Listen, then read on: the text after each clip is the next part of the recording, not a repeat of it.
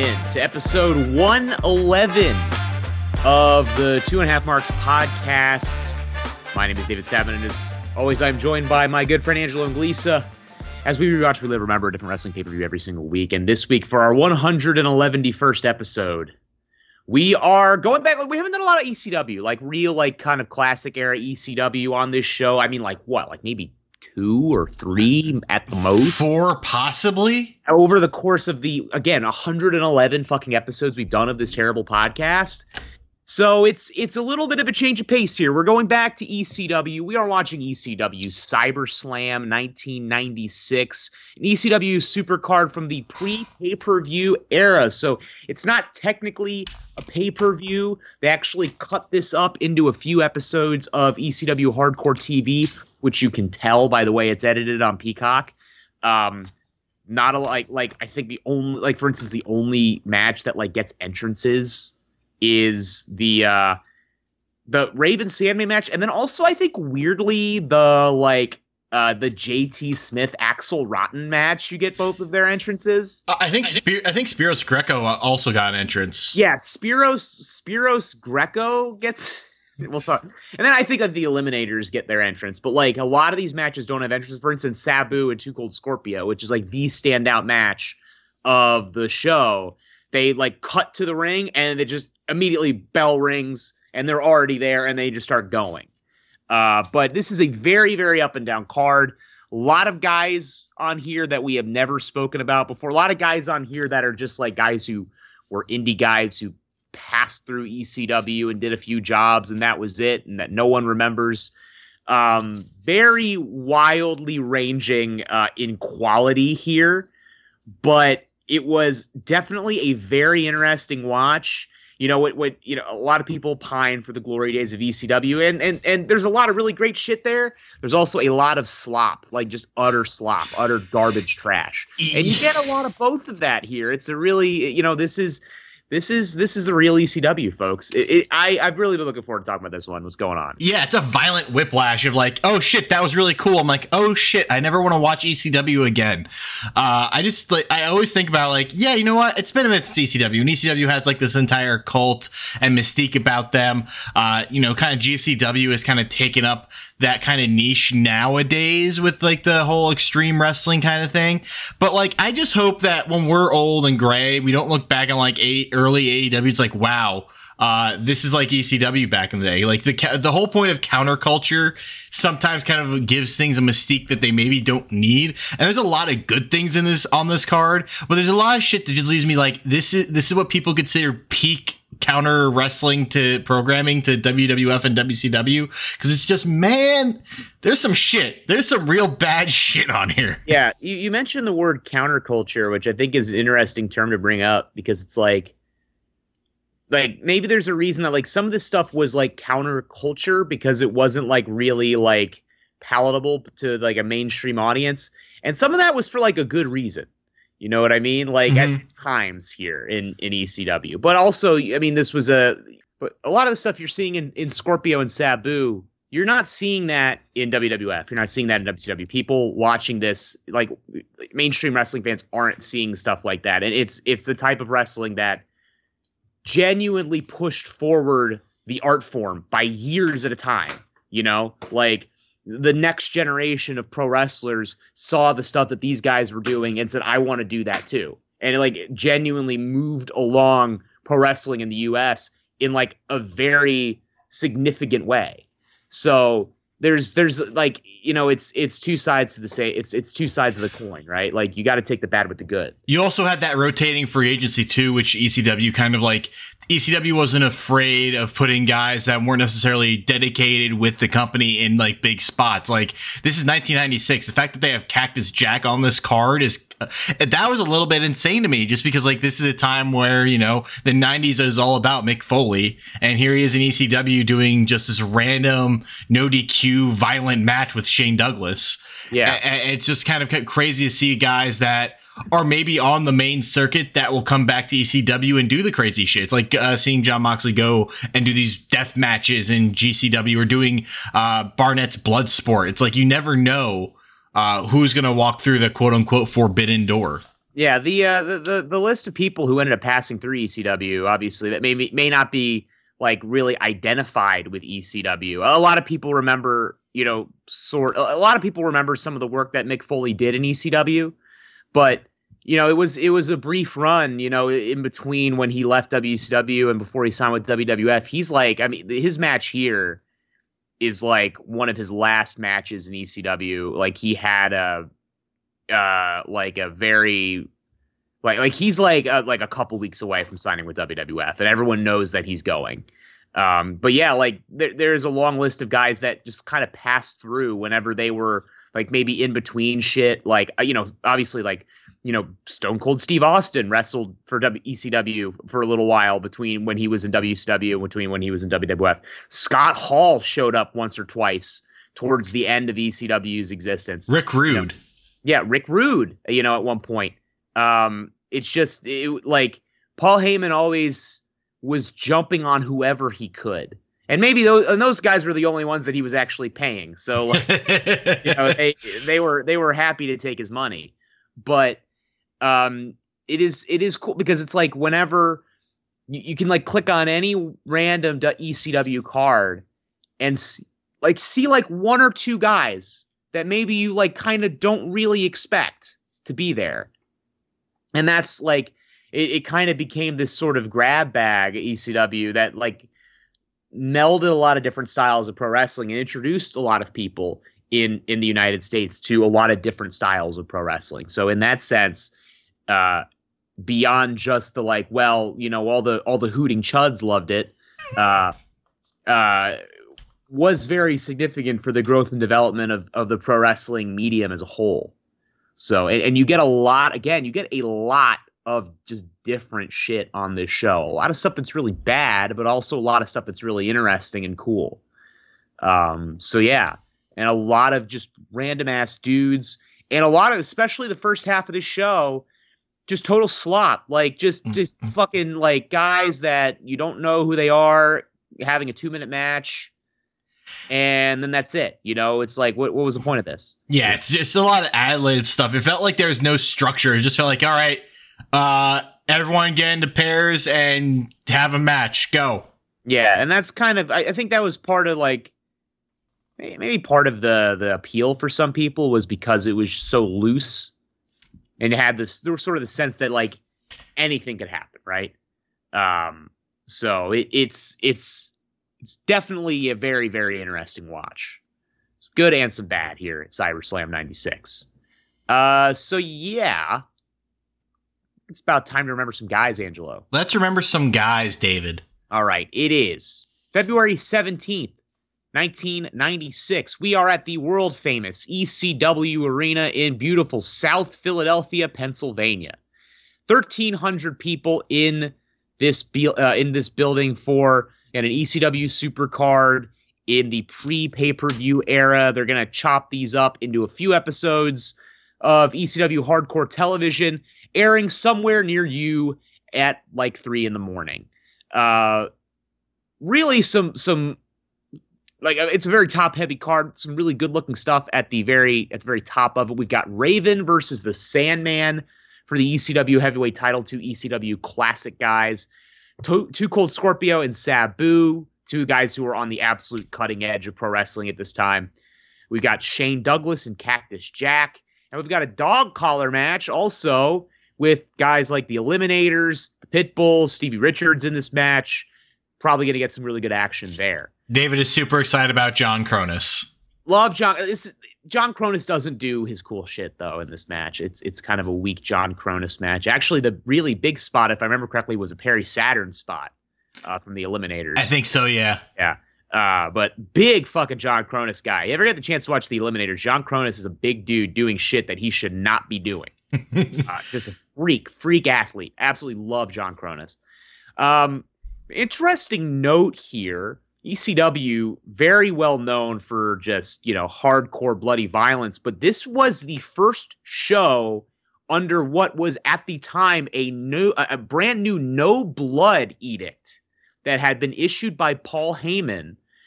He issued it right in the wake of Tommy Morrison, who was a big boxing star, also known if you've watched the movie Rocky V, he was the guy in that movie. Tommy Morrison, who was a heavyweight boxing star, had tested positive for HIV not too long before, and it was a huge news story that convinced Paul Heyman to say, hey, we're not doing blood anymore, at least for now. That rule is not going to last, obviously, insanely long, but they do have this rule on the show. And if I remember correctly, I think there were like a couple "We Want Blood" chants from the crowd. I think so. There were a few chants I couldn't quite parse. I think it was in the Eliminators match, maybe. There's like a "We Want Blood" chant, which, you know, that's the ECW fan base right there for you. But so we have that going on. So that's an interesting little dynamic here. This is, again, the first show under that new rule just issued by Paul Heyman, and we will not get any blood of any sort for the next 2.5 hours. We've got, of course, Joey Styles riding solo on the call, as he always did, and we cut straight to the ring. Again, not like there's a lot of, you know, cutting in between matches. There's not a lot, like, this is filmed for TV, right? It's filmed for TV. They're cutting it up into a few episodes of the ECW like weekly TV show. A lot of entrances are cut out. A lot of times we are just cutting straight to the ring and a match starts. And that's what happens right here. It is like a little disorienting, honestly. We cut straight to the ring for 6 dudes that you have never heard of fighting. So it's a 6-man tag. I had never heard of any of these guys. So they have a tag team called the Bad Crew, who are just 6 big dudes. They kind of floated around ECW for a little bit in the mid-90s. They're just 2 really big guys. You can tell that they're the Bad Crew because they're wearing matching T-shirts that say Bad Crew on them. And then there's a guy named Judge Dredd, who is obviously named after the movie. Certainly no trademark issues there. The original, much better than the remake. But yeah, this is a guy named Judge Dredd. He's fucking huge, like really, really big. They are taking on 3 just jobbers who are getting their ass kicked. They are way, like, these 3 guys are just miniature compared to these guys. They are Dino Sendoff. We have Don E. Allen, and then we have a guy named the Dirt Bike Kid, who the Dirt Bike Kid, apparently a British guy who had come to the U.S. to wrestle here, and he's wrestling straight up in a dirt bike like an outfit that you would wear to like ride a dirt bike, like all blue, like one of those kinds of deals. He's just not wearing the helmet. And so it is Dino Sendoff, Donnie Allen, and the Dirt Bike Kid, and it is like basically it's a 6-man tag. It's a complete squash. These guys are just getting thrown around. I have to say, all of these giant, like I expected nothing out of these giant dudes. The stuff that they do hit actually looks pretty good. Yeah. One of them hits a really, really nice looking Tiger Driver. They hit a super heart attack on one of the other guys, and the guy just dies. And then they get the pin. Bad Crew and Judge Dredd over in 2 minutes, 3 seconds. And then afterwards, the Sandman gets in the ring. Sandman runs in out of nowhere. Crowd goes crazy for him. He hits everyone with the kendo stick. Then he grabs a mic and he just starts screaming, "Yeah," over and over again. Crowd's going crazy. Then, as now, people still love the Sandman. And then he just yells into the mic, "Now let's get extreme." And then he breaks the kendo stick over one of the guys' backs. And that's the first segment of the show. Like 6 guys never heard of having a very big match, and then the Sandman beats everyone up. I don't know what I'm supposed to say here. Like, you described the match, you're just like, okay, cool. What did they take away from here? The Dino Sendoff is a hell of a jobber name. It's a great job. And then, like, the Dirt Bike Kid. I mean, how could you? Like, the Dirt Bike Kid is the most jobber ass shit I've ever heard. Yeah, it's like, and boy does he. You know? Big, long, scrawny dude just gets thrown about and flailing. Yeah, no, but like the Bad Crew and Dread had like some nice power moves, but like, I don't know. Why am I supposed to care again? I don't know. It is what it is. It's like at the very least, like the shit that they do actually looked good. Mm-hmm. You know, I expected like their shit to be a lot like sloppier and worse than it turned out to be. So like, I guess we've got that going for us here. I guess. Again, the Tiger Driver was nice. You know, like that. I thought I was actually very impressed by whoever hit that. It looked good. They could really use like a Tenay here or an Excalibur, just to, like paint some kind of story as to why this match is happening, There's as not opposed enough to time for them to explain who these people are. Exactly. And it's just like, okay, cool. I watched a murder. That was fun. And why is Sandman here? Is Sandman here because he's just extreme? And Sandman is here because he's over, and like they know that people will give a shit about the Sandman. You know, I guess it's certainly a way to start. I know it is certainly like it's like okay, here we are. You know, we're leading off. You know, nowadays people have come around to it like WWE does this now, where they will put a big match first. Right? Night of Champions, they led off with AJ Styles versus Seth Rollins. AEW doesn't always necessarily lead off with like one of the big matches, but they'll lead off with something they know is going to be hot as fuck, right? Mm-hmm. And have a lot of really exciting action. This is like, okay, we're leading off with 6 guys you've never heard of, having a 2-minute squash match. It's like, okay, you know, the fans aren't really going to care about this. So I guess we'll get the Sandman out there to fire everybody up, you know? I guess that was the thought. Because we know that they will, like, the fans will react to the Sandman. They will see him and they will go apeshit because they love him. He's got that pull. Because he is ECW. So yeah, I guess that's what's happening here. We're going to follow a squash match with 3 more consecutive squash matches to get off the show. We cut to Joey Styles, I think, called him the Extreme Rookie. This guy named El Puerto Riqueño, who very much by his name, it would imply that he is from Puerto Rico. He is not from Puerto Rico, folks. He's actually from Ecuador. And interestingly enough, the ring announcer introduces him as being from Ecuador. But his name is still El Puerto Riqueño. And he apparently, Pablo Marquez, El Puerto Riqueño, still wrestles to this day. Primarily in Puerto Rico. Fun fact. But he apparently was just up like a few weeks ago wrestling at a show up at the Mecca at the Knights, the Ridgefield Park Knights of Columbus in Ridgefield Park, New Jersey, where every single wrestling company in New Jersey runs all the time. So he's still wrestling to this day. He is taking on a guy named Spiros Greco, who is a guy doing a Greek guy gimmick. He's got like Greek flag trunks. According to Dave Meltzer, he was a student of Dean Malenko. And we've got these 2 guys that nobody really I don't really know who these guys are. And we're having this match here. And the match goes on, and El Puerto Riqueño, I think he gets maybe 1 drop kick at the very beginning of the match. Yeah. And then Spiros Greco cuts him off and then beats him up for the rest of the match.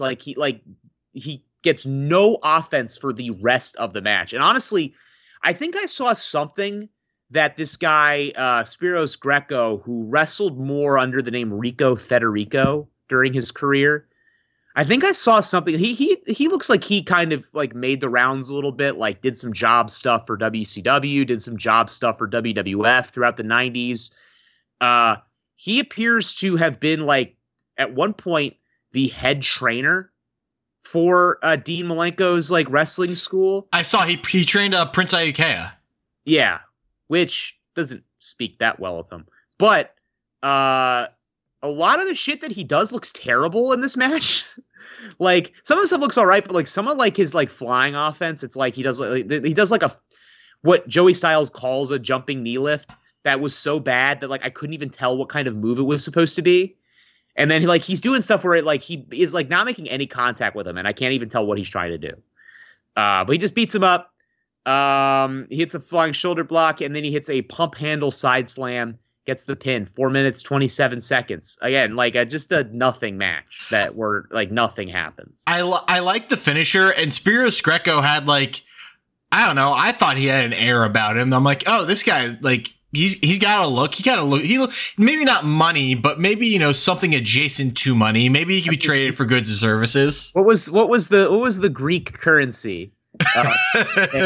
Before they had the euro, the drachma. Yeah, he looks like drachma a little bit. He looks like drachma. He smells like drachma. Yeah. But yeah, no, his offense was his offense looked terrible. Yeah, he had the look, and that was it. And he just kind of threw this smaller guy around, and okay, we're moving on. This is another one where it's like, okay, like the crowd kind of seemed to aggressively not give a shit about this match. No, like it seemed like this was getting like actual go away heat, you know, and they just like didn't give a shit at all. And then the match ends, you know, and then we cut to like again we got two more squash matches before we actually start like getting stuff on here. We do have, of course, Bill Alfonso. If you love God, you gotta love Bill Alfonso. Bill is in the ring. Thankfully, he's not blowing the whistle during this match. Really, at least not that I really noticed. Bill Alfonso is in the ring with Taz, the human suplex machine. We've got Bill Alfonso screeching on the mic. Taz is going to be murdering a very tatted up guy by the name of Joel Hartgood. And Taz just fucking throws this guy around and beats his ass. He does this suplex in this match where like Joey Styles is like, I think he's just invented that suplex like in the middle of the match. And I have to say, I've never seen anyone do this suplex. It's like he got the guy in like a head and arm like triangle and then like belly to belly threw him over the top of his head. It was really insane. Like Taz is just inventing new ways to throw pop on his hips every time he throws a man. The hip hop fucking god, Taz.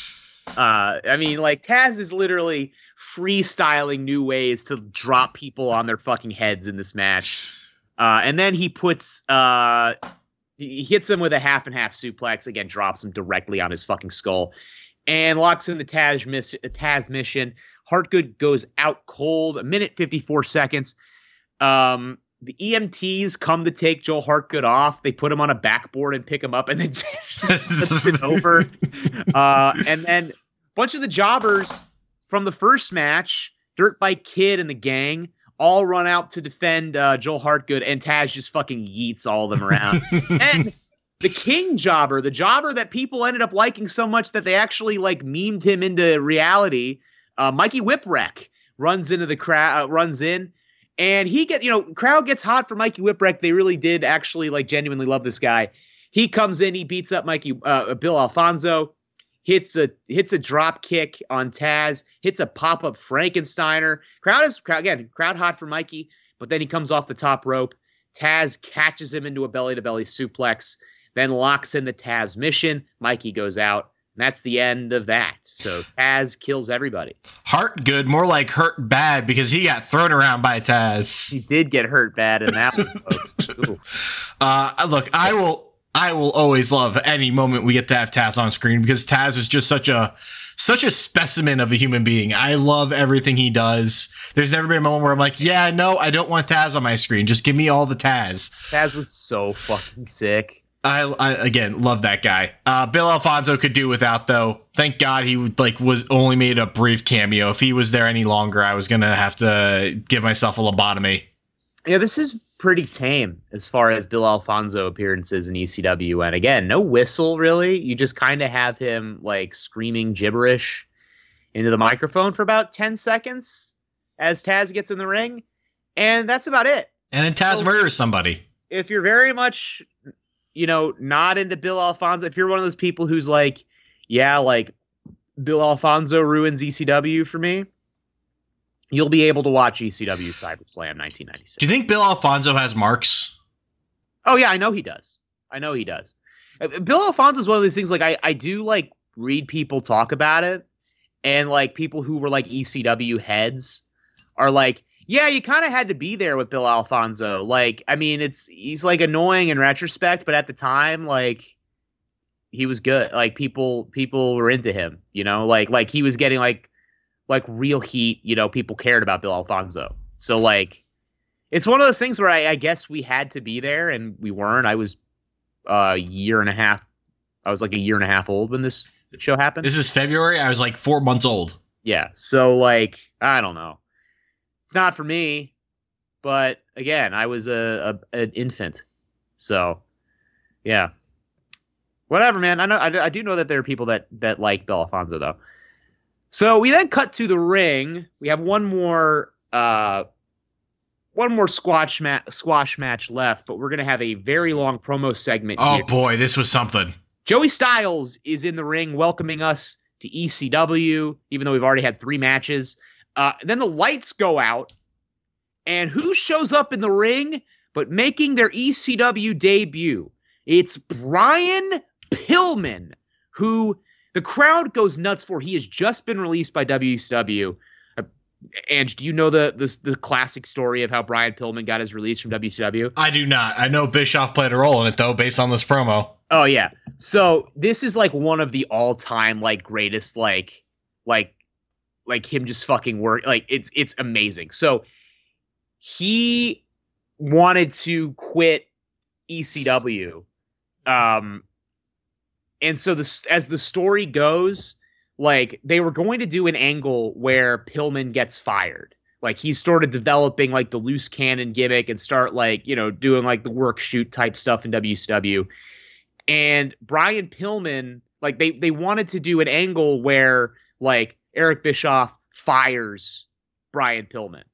And then Brian Pillman like convinces Bischoff like, hey, this would like really work if you actually fired me, like legitimately released me, like actually like drew up the paperwork releasing me from my contract. And so Eric Bischoff did it. And then Brian Pillman was like, all right, bye, fuck you. And then like went to ECW, did this shit, and then like signed with WWF like 2 months later. Like never came back. That's incredible. Yeah, Brian Pillman, a legend for that. Like, that's like a really classic story. Brian Pillman, fucking 300 IQ player. Holy shit, that's so good. 300 IQ, and like Eric Bischoff, you fucking dumbass. Are you serious? How did you fall for that? Like, you actually have to physically release the guy. And it was that moment he knew he fucked up.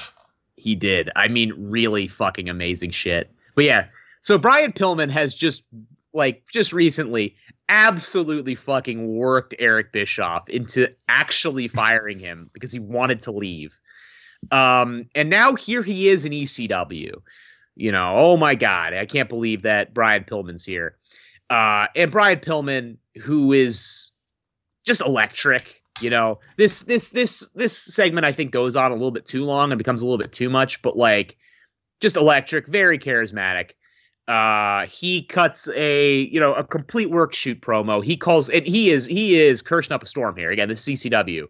So, he is, you know, dropping uncensored F-bombs. He calls Bischoff a piece of fucking shit. At one point, Joey Styles is like, okay, that's it, folks. We got to go to commercial. Brian Pillman like grabs the mic away from him. He says, no, I'm running this interview because I'm Brian fucking Pillman. And, you know, he continues to curse at Bischoff, and eventually he turns on the crowd. He starts calling the crowd smart marks, an early instance of a guy cutting like a work shoot promo where he starts using like insider terms on the, you know, like, oh, you know, this is for the hardcore fans who know what a mark is. He calls the crowd smart marks. He does this whole monologue where he says, you want to know what a mark is? A mark is the guy who spends his last $20 on crack cocaine. a mark is a guy who believes that OJ didn't do it. That was a great one. That was a top tier line.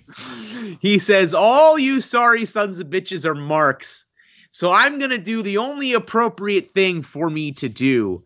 I'm going to yank out my Johnson and piss right here in the middle of the ring. And he starts zipping down his fly. And Paul Heyman and a bunch of guys get in and they stop and they're like, dude, you cannot take your fucking penis out right here in the ring. All the while the crowd is chanting, "Let him piss." The first ever recorded "Let him piss" chant in pro wrestling. Y'all remember where we were when the Fight Forever chant was first, the Shinsuke Sami Zayn match, when we first heard the Fight Forever chant. We all remember where we were when we first heard the "Let him piss" chant right here at ECW CyberSlam 96. The crowd is chanting "Let him piss" as Paul Heyman, a bunch of security guys get in. They haul Pillman off. Shane Douglas is in there. He gets the mic. He cuts a promo on Pillman. There's a worked spot where a fan who was actually a plant starts yelling at Pillman, and Pillman grabs him and throws him into the ring and beats him up. He's stabbing this fan with a fork like he's Abdullah the Butcher. And then eventually Douglas chases him off. Huge crowd really reacts huge to this. We get the big EC dub chants. And Shane Douglas, as Pillman is getting carried off by 20 guys, he cuts a promo on Pillman. He says, "Get him out of here or I'll beat his fucking ass tonight. Get that WCW reject out of here." Crowd goes fucking wild for this. It's crazy. Yeah, it's nuts. And Pillman certainly does have that it factor. The guy, you just never knew with him. And he was over in a way that I think only two other people in recent and not even recent memory, in my memory, that have ever given over. And that's CM Punk and Roddy Piper, in that very much I got very powerful Roddy vibes from him. Exactly. Very powerful Roddy vibes. And it's just you don't know where he's going. And that's both incredible and terrifying. He's a booker's worst nightmare because you never know what he's going to do. But on the flip side, if you're able to turn whatever he says into storyline, and so long as he stays on the path, you're going to be printing money because the guy, everything he was saying felt super believable coming from him. Yeah, I mean it's all a work, but this is one of the first great real we say the term worked shoot or whatever. I hate tossing around these fucking stupid ass insider terms or whatever, but this is one of the first great real worked shoot kind of promos that you'll see in pro wrestling. Where a guy is actually tossing around insider terms and shit, which I kind of generally don't like. When and especially can be overused and was quite frequently overused in WCW, especially in the later years of WCW. I think it's something you have to be very, very careful with. But at the time, this is a pretty revolutionary thing to do, and Brian Pillman, like you said, has this just kind of really just purely chaotic charisma and chaotic energy that is honestly, even watching this back 27 years later, is captivating to see. You are instantly drawn into everything he's doing and everything he's saying. Because again, he's saying it all with such just fucking conviction, Mm-hmm. Such power and charisma. It's really stunning to watch. It's not something everyone can do either. You can't just have any Joe Schmo walk out there and start cutting this kind of promo. No, Brian Pillman was one of the only guys who could cut this promo. If not the only guy who could cut this promo at the time, at least. He was one of the only guys. Like you said, him, Roddy, Punk, I could buy it from any of them. Not many other guys. So yeah, and honestly, I think Stone Cold maybe he was much more in character with it. I don't think his promos were necessarily as work shooty. That's not who Stone Cold was. But for Stone Cold, I think of Austin 316 just kicked your ass. I feel that one was more shot from the hip. No, but that's a completely different kind of thing, though. Yeah, something like this, where it's kind of attacking pro wrestling as a whole. You know what I mean? That's a completely different being meta, being very meta. Stone Cold, that was a great promo, but it's also a pro wrestling promo. Yeah. Okay. This is kind of different, again, I think Pillman is maybe the only guy at the time who could do this. And, very, very transgressive, but also very, very revolutionary at the time. And again, he just has this really like, whether you like this kind of shit or not, and I generally don't, like, it's kind of it will still pull you in, it will still completely pull you in. It's got this real, like, just incredible chaotic energy coming from Brian Pillman. Next up, the last of our like real squash matches to lead off this show. We've got Bubba Ray Dudley, accompanied by the whole Dudley clan. He's got Sign Guy Dudley, Chubby Dudley, DW Dudley, Big Dick Dudley is in there. He is taking on a guy named Mr. Hughes, who is a really big guy who wrestled in a tie and suspenders, and I believe later on trained a lot of guys that came out of like the Georgia area. Some pretty successful guys ended up being trained by Mr. Hughes, but very big guy. This match is very quick. Honestly, the pre-match, like Bubba Ray Dudley like dance sequence, wild than the match. Which like, anytime Bubba Ray Dudley is being an asshole on fucking Twitter and taking fucking pro wrestling way too seriously, I think I'm just gonna reply with the fucking like video of him doing this fucking because God, that guy pisses me off. But yeah, Bubba Ray Dudley dances like an idiot in the ring for about 2 minutes. Mr. Hughes cold cocks Bubba Ray from behind, faces off with Big Dick Dudley, takes a swing at Big Dick, and then Big Dick Dudley comes up from behind, hits him with a crutch. Bubba Ray Dudley then comes off the top rope with one of the shittiest looking diving splashes I have ever seen. Bubba Ray Dudley gets the pin here in 36 seconds. Very, very quick match. Almost nothing happened. Didn't need to occur really at all. But there you go. You got your Dudleys. Got your Dudleys here in this show. Very weird seeing this kind of version of Bubba Ray.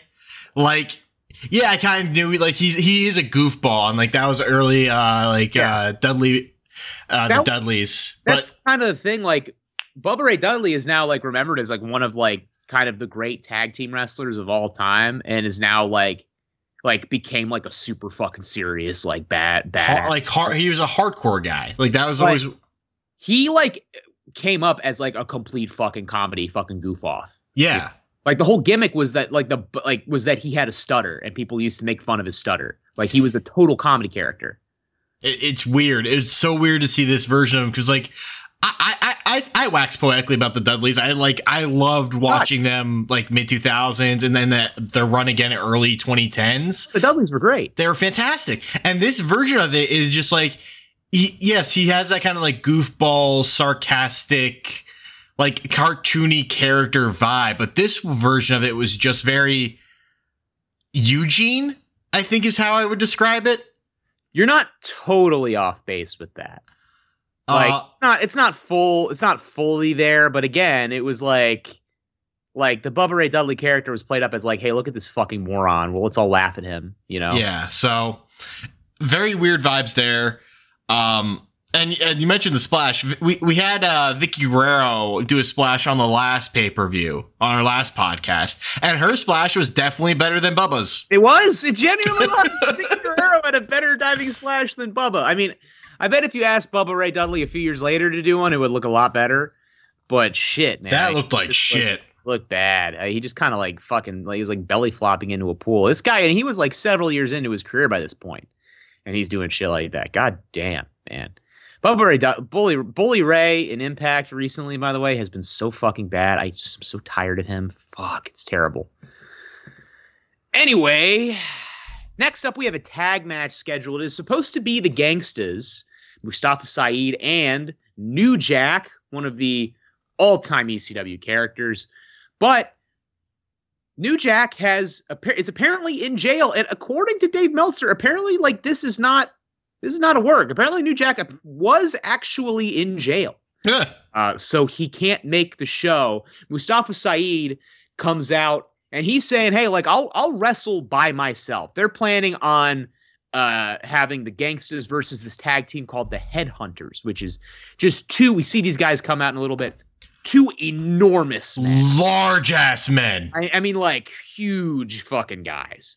Mustafa Saeed saying, hey, like, I'll wrestle this match on my own. I don't need a partner. Joey Styles, as he does all the time throughout the show, takes this as an opportunity to lob grenades at WWF and WCW.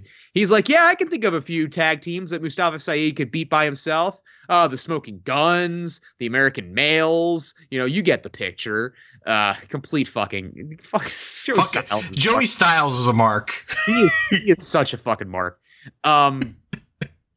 This guy, the Headhunters have a manager named Damian Kane who comes down with a woman named Lady Alexandra who is dressed like Xena, warrior princess.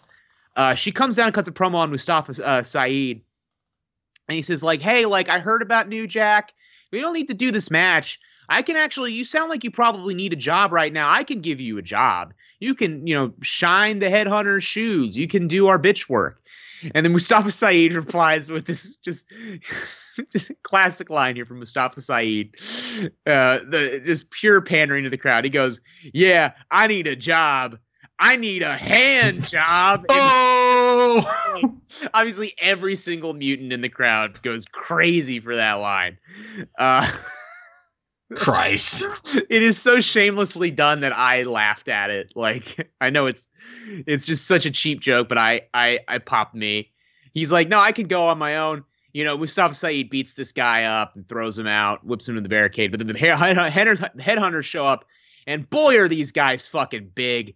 They gang up on him. They hit Mustafa with this superplex diving splash combo. Damian Kane gets on the mic. They send Mustafa Saeed on his way. They say, hey, let that be a lesson to you. Is there any tag team in ECW bad enough to face the Headhunters? Oh boy, there is. It's the Nazi twin, folks. They're back. Ron and Don Harris are here. In this time in ECW, they are the Bruise Brothers. Ron and Don, the Nazi twins, who, God, these guys got more of a career out of just being large and being twins than like anybody. Like, I mean, these guys sucked for like 20 straight years and were like in every fucking big promotion in the world. I will say this: big boys fighting and brawling around ringside, it appears to be exactly what these fans wanted to see out of these guys. Because they were into it. They were hooting and hollering. We got chair spots, blah, blah, blah, all that stuff. The finish, though, kind of goes over like a wet fart. One of these Headhunters, and I mean, these guys were 400 plus pounds. Huge. One of these Headhunters hits a crazy moonsault. I was like, wow. I was like, okay, you look at these guys and you're like, okay, they're like the Big Daddy V types.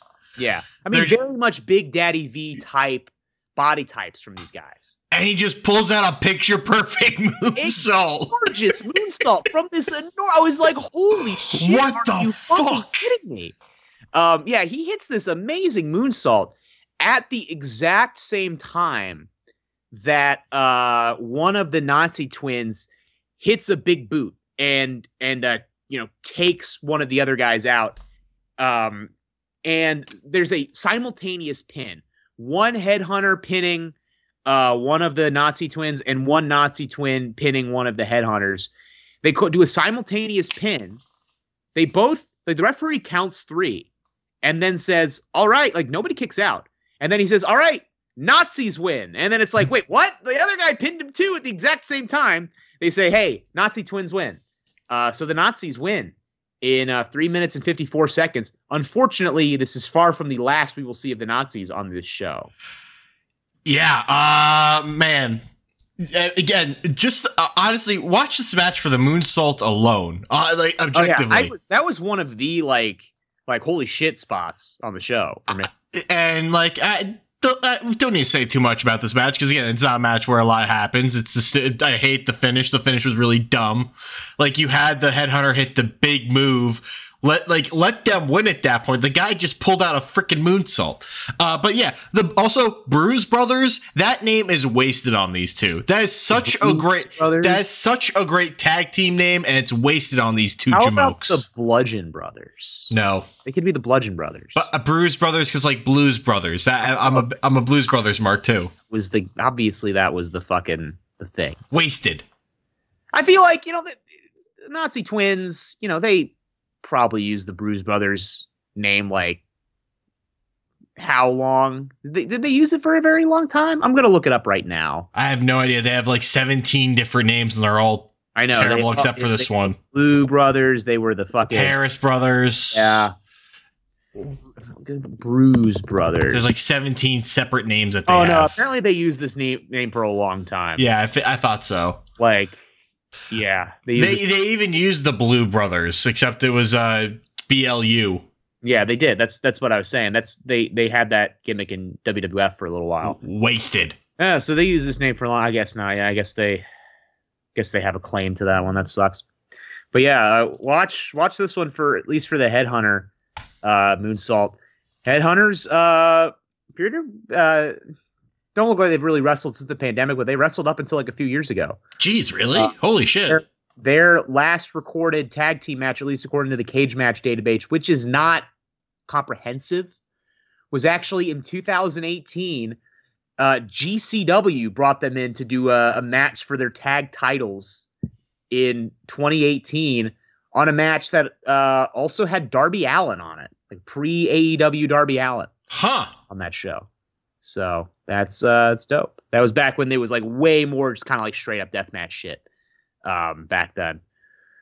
So yeah, next up we have another promo segment. We've got Tommy Dreamer, the innovator of violence, the heart and soul of ECW, is in with his wife Beulah. Or I guess they weren't married at the time, but they became married. He cuts this promo. Raven, him and Raven had the long legendary feud, partially because Tommy Dreamer stole Beulah from Raven. And Raven has been, trying to kill him forever.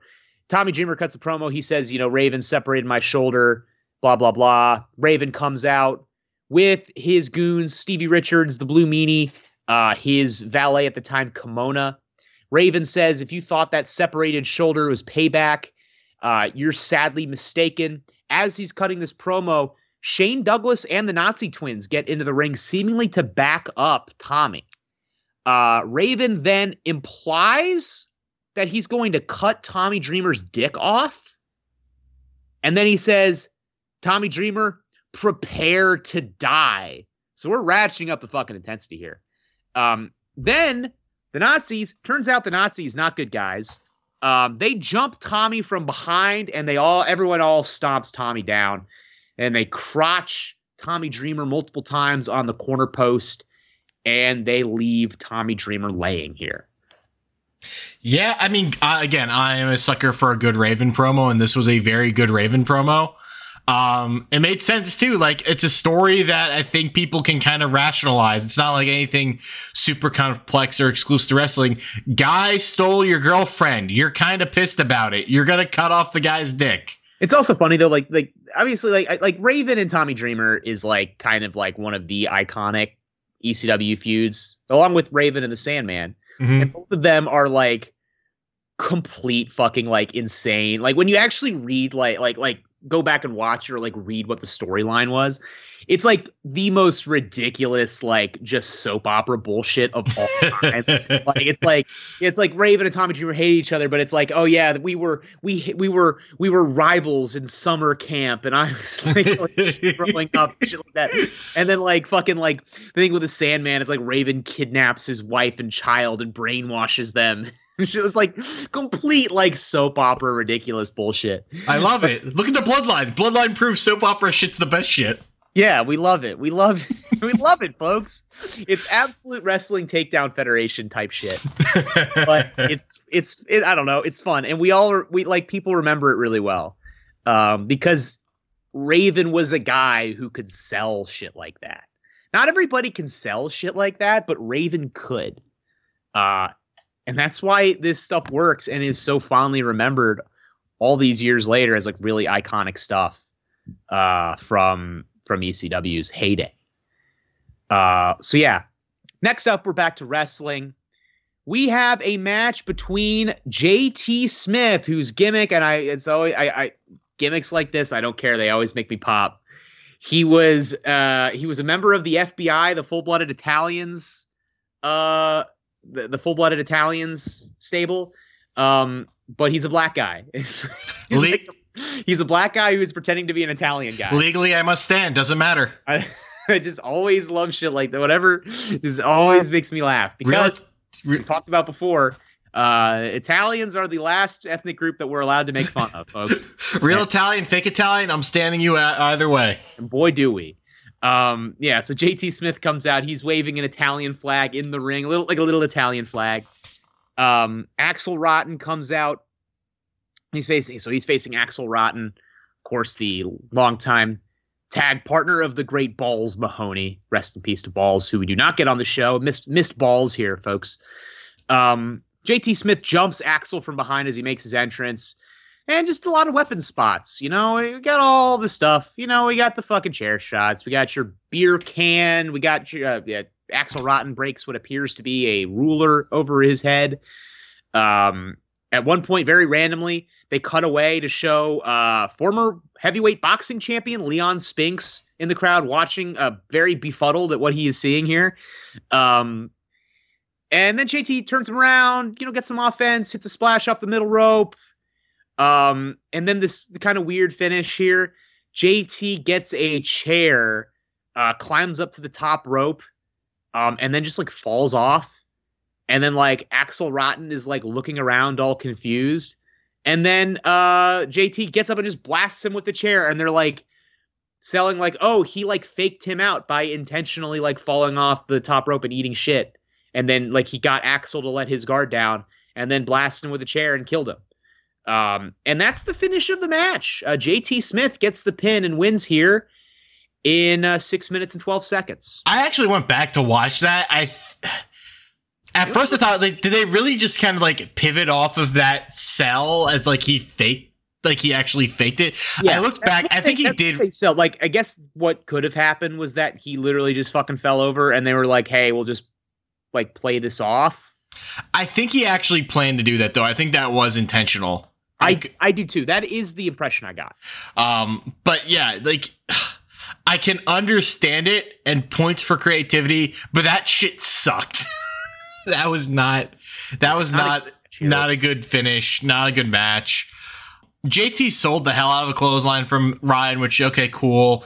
Ryan had some really huge chops that just echoed throughout the arena, which, I'm a big fan of the big chops. And, legally I have to stand another Italian. So JT Smith, I'm happy he won. Yeah. Yep. Full-blooded Italian, JT Smith gets the dub here. Yeah, there's really not a whole lot. He basically JT Smith wasn't around very long. He retired. He was in ECW for this last few weeks. Or he's a lot up through 96 or whatever. He got kicked out of FBI and then that was basically the end of it. He basically just quit wrestling after that. But he did very memorably make an appearance with all the other members of the FBI at ECW One Night Stand 2005, one of my favorite shows of all time. He showed up with all the fucking FBI guys during the Little Guido Super Crazy match, which I remember that is the three-way dance. It was Little Guido, Super Crazy, and Tajiri, which Tajiri did the moonsault off the balcony at Hammerstein. He showed up, which was one of his first wrestling appearances in quite a long time, and I remember thinking that was really cool every time I watched that show. I need to resurrect FBI. Yeah, they need to bring back FBI. I think that. They're bringing back they brought back the LWO, folks. So what is stopping them from getting the fucking FBI back? Tony D'Angelo. Yes. They got Stax. Stax, who's not actually Italian. Doesn't matter. Pass for it. Who else is Italian? I have no idea. Could they get Braun Breaker in that group? Fabian Eichner is Italian, but he's already in a stable. Ooh. You could do a story though there. The FBI is trying to recruit Fabian Eichner or what's his name? Giovanni Vinci. Vinci. Giovanni Vinci, they're trying to get him to leave Imperium and join the FBI. I just don't know who else is Italian in WWE right now. Cuz you have Tony D, but the other two dudes in the fucking D'Angelo family, including Cole Carter, who's not there anymore, I don't think either of them are actually Italian. They just kind of put them there. I don't care. Hey, you're Italian now, folks. It's better to fake Italian than fake other things. That's true. But still, They should bring the FBI back. I feel like people would enjoy that. Tony D'Angelo could absolutely get that over too. I don't know. I mean, Little Guido's still around. Like, he still wrestles, I'm pretty sure. I know he trains. I don't know. He would they have to bring him back? Like, would they have to bring Nunzio back? As the old head mentor, I could see that. Like, just make him overly serious. Make him the straight man of the group. Yeah, I don't know. Maybe they might have to do something with this. This might be an idea here. Do some research on NXT guys that are Italian. I'm gonna look. I'm literally gonna do that right after this. Maybe while you're talking on this next match, I'm gonna like go through the WWE roster and see if anyone's Italian. But this is the Cronus match, David. I know, but there's not a lot of good Cronus shit in this match, to be quite honest with you. Okay, so yes, the Cronus match. So it is a 6-man or woman, 6-person intergender dog collar match is next up. We do have a brawling segment after the JT Smith match where he fights this guy named Hack Myers. I don't care about this at all. It is the tag champions, the Eliminators, Perry Saturn and John Cronus.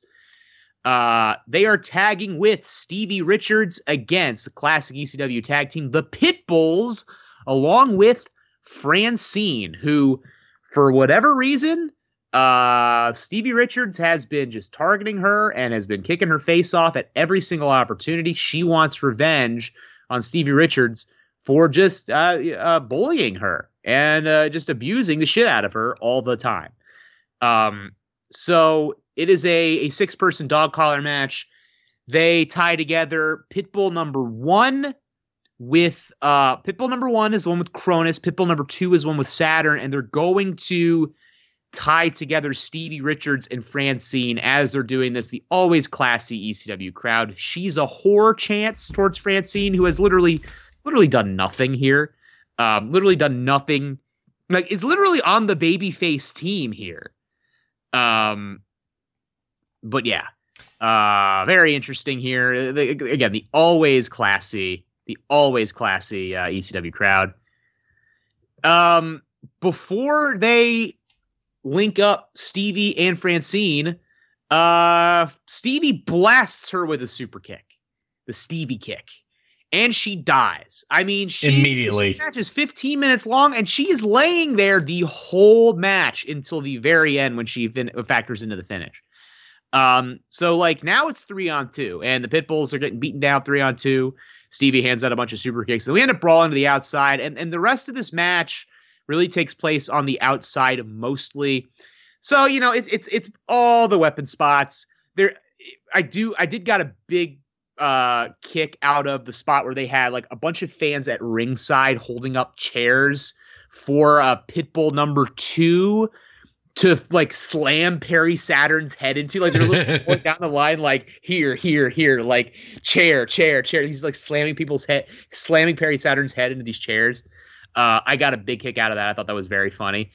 They end up making their way over towards the balcony, like Joey Styles' commentary perch. The big spot of the show, or one of the big spots of the show, Perry Saturn does a moonsault off of the commentary perch to Pitbull number 2 below. Big reaction from the crowd. Also up there, Pitbull number 1 suplexes John Cronus through a table.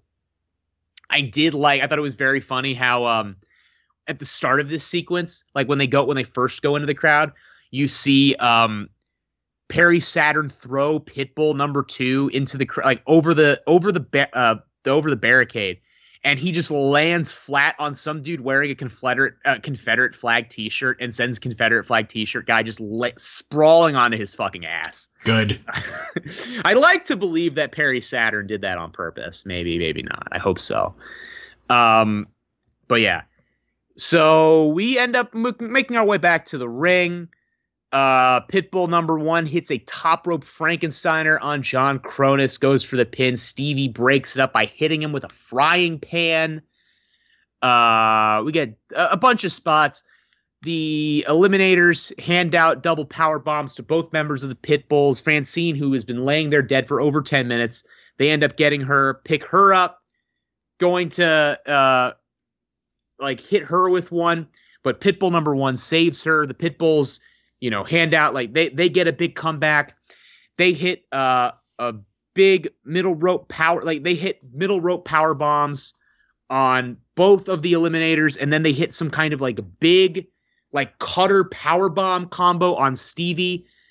Then the video like glitches out for a second on the Peacock stream, so you don't really see, like, I think it cuts ahead just like a little bit, but they hit the cutter powerbomb combo on Stevie Richards, and then it immediately cuts to Pitbulls and the Eliminators are all fighting, and then you see Francine like climb over and crawl on top of Stevie Richards, and Francine gets the pin. And Francine, who did nothing except like get super kick and lay there, gets the pin and wins the match for the babyface team in 14 minutes and 3 seconds. Afterwards, the heels beat everyone up. They hand out total elimination. One of my favorite tag team finishers of all time, the high-low kicks that, of course, Bobby Fish and Kyle O'Reilly later blatantly stole. The total elimination. They hand out the total elimination to everybody, and then that's the end of the match. Yeah, this was again finally a match that had a little bit of meat on the bone, even though it's kind of like a mixed bag still. But yeah, starting off like the open of the match where you just see Cronus doing a split. Just that alone, like that man should not be doing a split. That Cronus breaks my brain. A guy who was just a big dude who was so much like looser and more athletic than you ever could have expected, and like was just doing really cool shit. I mean, I'm a shameless Cronus fan here. Yeah, I just every time I watch him wrestle, I'm just like, God damn, this guy's fucking cool. I know you were marking out because they explored the space. They went around the arena. You got to see a lot of the littering and trash on the floor too of these like heathens. Like that place.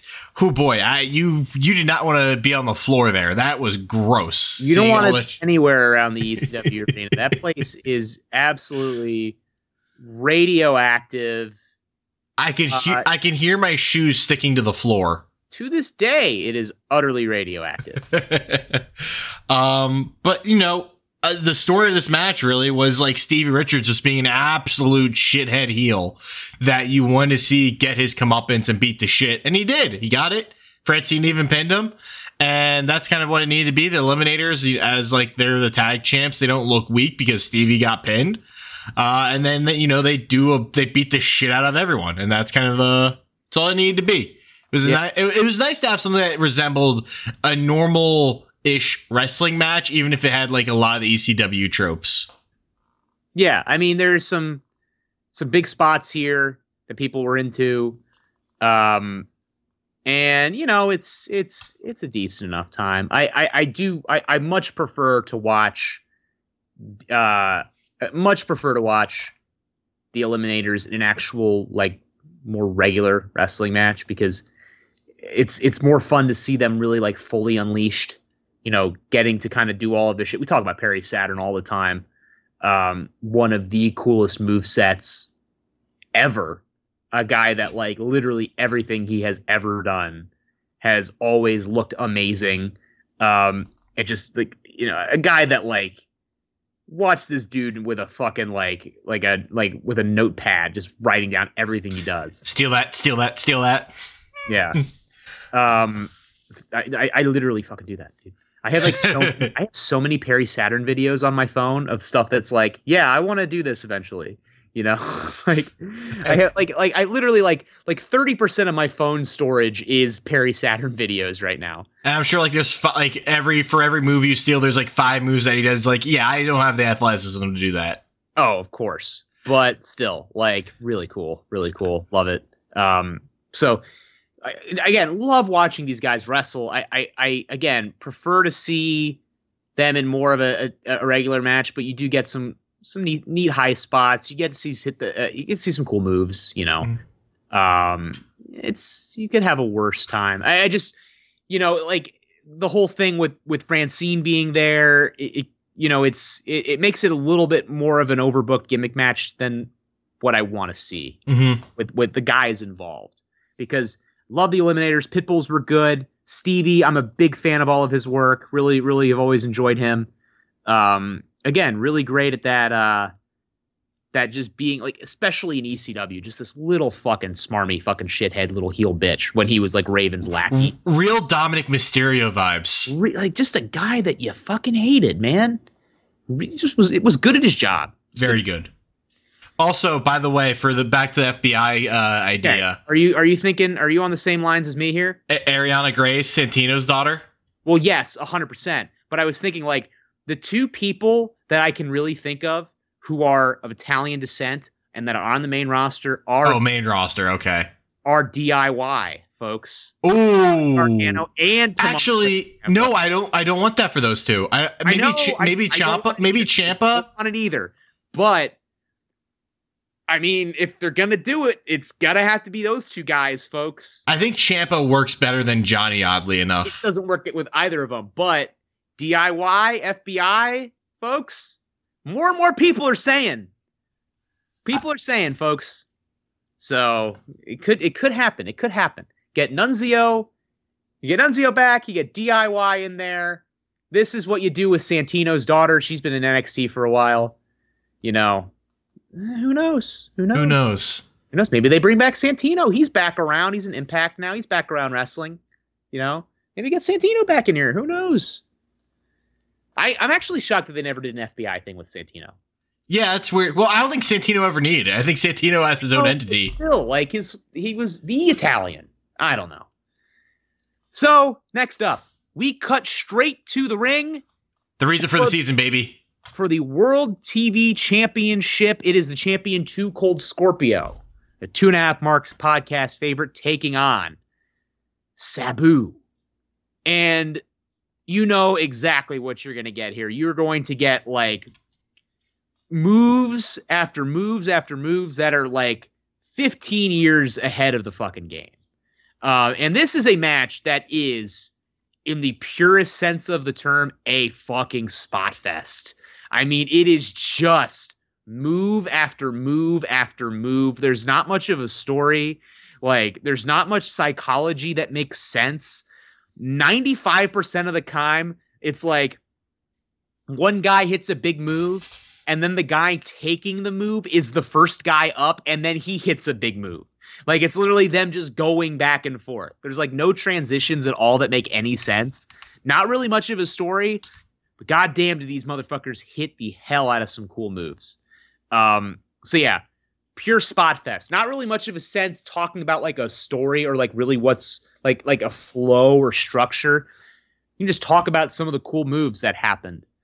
Okay. Immediately Sabu gets a chair and starts doing his chair shit. Throws Scorpio into the crowd. Does a flip dive off the chair into the crowd.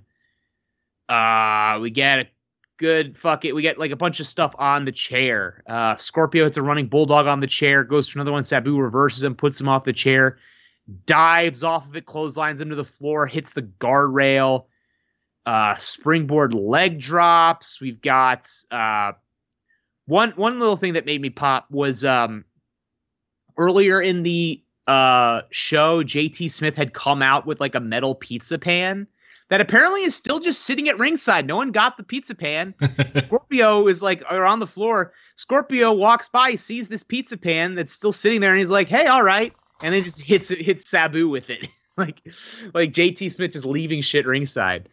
Sabu hits slingshot, somersault, leg drop. Scorpio comes back with a huge moonsault.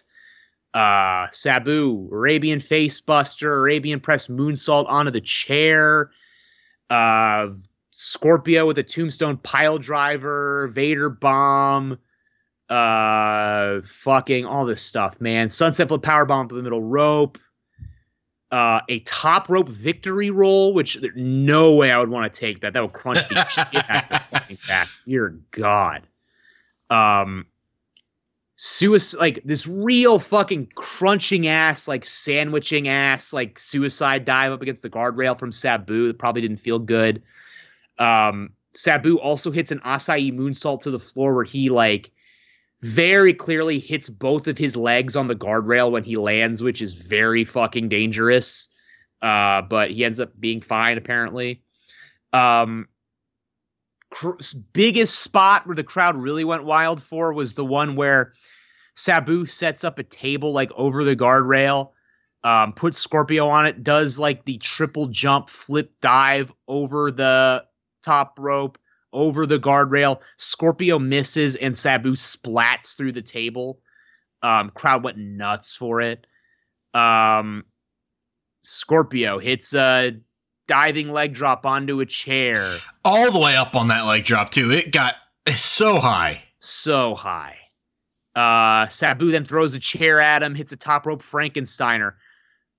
We're now introduced. Hey, there's a 30-minute time limit. Clock is really fucking ticking down now. Scorpio hits the 450 splash, but doesn't go for the pin, which is just a dummy move. But as a champion, he is a champion. Like, he is a champion. He doesn't need to win. He can retain with a time limit draw. So he hits the 450, doesn't go for the pin, grabs a chair as the announcer calls 1 minute remaining, tries to do a diving splash with the chair, misses. Sabu puts the chair on Scorpio, middle rope springboard leg drop, then a slingshot somersault leg drop, but Sabu sells the leg, can't cover immediately, goes for the pin. Finally, Scorpio kicks out as we hit the time limit draw. So 30-minute time limit draw. Crowd gives them a standing ovation for this absolute display of athleticism and crazy moves that we have just seen over the previous half hour. Too Cold Scorpio, as the champion, retains his title. Crowd does chants 5 more minutes. They are not getting 5 more minutes. I don't know if these guys had 5 more minutes of wrestling left in them. They had already done every single move that they can possibly think of in the previous 30 minutes. And yeah, that's it. Standout match of the night. A real set and forget it. You throw it on there, you just sit back and enjoy. It was so, again. This is a real turn your fucking brain off. Don't think too much about how none of this shit makes any sense. Watch these guys do cool shit match. Just think about if I had some real man. Imagine if they had Ricochet back then here. God, Ricochet. I mean, if you put Ricochet in any era previous to the era that he wrestled in, he would literally cause people to. He would cause fatalities. People would lose their minds too hard. Oh my God. It was very, everything was good. Again, just a total spot fest. You don't need a story with those two guys. It was just we are going to throw everything at each other because we want this title. And that was it. That's all he needed it to be. Very fitting that we have Sabu on, as he just appeared on pay-per-view this weekend as well. Yeah. A lot of mixed reactions to that whole thing and that whole match. The whole Adam Cole as a white meat babyface thing has been a mixed reaction. It's maybe not the best way to use Adam Cole, but I don't give a shit. I still popped seeing Sabu. Yes. It's Sabu. What the fuck? Yeah. Don't fucking hate on Sabu. Super fun match. It's very jarring too, just as see on this grainy film quality how scarred up Sabu already is, and it's 1996. Oh my God, he is covered in fucking scars. Insane. Everything up and down his arms, on his back, his chest. It's insane. It's just utterly incredible. He had done time in fucking FMW doing those crazy death matches, doing all that shit, man. I also love how Scorpio's pants are designed for slapping. Of course, yes. He's kind of got the not quite assless chaps. A little like the Brutus the Barber beefcake pants, you know what I mean? But yeah, they've definitely got right in the leg slap zone. They got nice holes carved out, you know? Yeah. Very, very true. Very true. That was my first thought the moment I saw those trunks, but also a couple other things that stood out. I can't believe the Young Bucks don't have it'd be perfect for them. Scorp also Actually, Scorpion and Sabu. Did you notice how dirty their gear got as this match went longer and longer? Oh, yeah. Gross. Clean your shit, please. That's how you get skin infections. Oh my God, dude. I mean, did you see? I was thinking about this. Like, I don't know. Nothing like grosses me out more than like especially as someone who has like my gear is predominantly white. You know what I mean? Like, I see shit like that, and it like gives me a fucking like, it makes me break out in fucking hives. Makes your skin crawl. Like, I hate like the I don't know if you saw at all the like they had the Impact pay-per-view the other night. And the main event was Steve Maclin and PCO and like an Anything Goes match. And it was really great. But like literally by the end of the match, like go watch it. The fucking ring looks like a fucking construction site. It is the dirtiest ring I have ever seen, because they did multiple like fucking cinder block spots, like where they break shit. Like, it was like the most disgusting fucking ring I've ever seen in my life. And it's like that shit like this, it made me think of that a little bit. Honestly, that's a little bit like if it's debris from like a wrestling match, that's fine. I think this is like just a case of years and years of grime that have never been properly like taken out of the floor, because they were on the floor a ton in this match. Do you think that Paul Heyman is paying to get his fucking canvas dry cleaned? No. Shit, he can't even pay his fucking workers, dude. Like, the only time it's acceptable for me to see the staining on white gear is if it's blood. Honestly, that's the only time. That's why when you see someone come out who doesn't normally wear white, if they come out wearing white, you know that motherfucker. because that shit sells. But like when it's grime and dirt, it's just. Oh, like you said, hives. I do not like having grime on my hands, and to work a 30-minute wrestling match where you're likely covered in sweat, spilled soda, popcorn, and other God knows how many viruses. Yeah. I could not. I am not as mentally strong as either Too Cold Scorpio or Sabu, and God bless them for putting their bodies on the line for this match, because this was incredible. Yeah. Again, like I said, as a wrestler who wears white gear, disgusting, horrifying. They even got a civil ovation from these ECW heads. It was a civil, a nice round of applause. Yes. I mean, again, this is the kind of shit that like you're not seeing this shit in WWF. No. You're not seeing this in WCW. These guys are doing crazy moves, and that's all this match is, again, is crazy moves. Like we said, it is a turn your brain off and just enjoy the show type move. Don't think about anything. Don't try to critique it. None of that lame shit. Just watch it and have fun type of match. And it is crazy. And it is like pretty revolutionary. You know, again, you're not seeing stuff like this in the United States, except for here. You know, you're not seeing that. These guys are setting a template for, you know, what the indie style is going to evolve into. You know, a generation, 2 generations from now, that's what more like people are going to be doing this shit. Scorpio doing the 450. How many guys were doing a 450? None. John Cronus was doing a 450. Let me fucking tell you. But like, not many people had seen moves like that. You know, I mean, Sabu doing these incredibly reckless dives. You know, like, you know, doing them in a way that almost looks safe. Like, that's how experienced he was with that shit. Like, every time Sabu did it, I'm like, oh yeah, that's an expert doing it. But even Sabu, like the way Sabu does these dives, like. Even today, people aren't doing them like that. No. You know, the guy was just a rare breed of human being. And it's honestly crazy that he's still alive, to be honest with you. Like, it's like Sabu living past 60 years old. He's 58, you know, so I guess he's still got a couple years to go. But like, it's kind of crazy he's still alive. I'm very glad he is. He looked like he walked pretty normal, too, for a guy that's seen car crashes. He went through a fucking table the other, you know, he did a dive off the top rope through a table. Again, it was not a great dive, but he is a 58-year-old man who has killed himself 7 billion times. So you take what you can get there.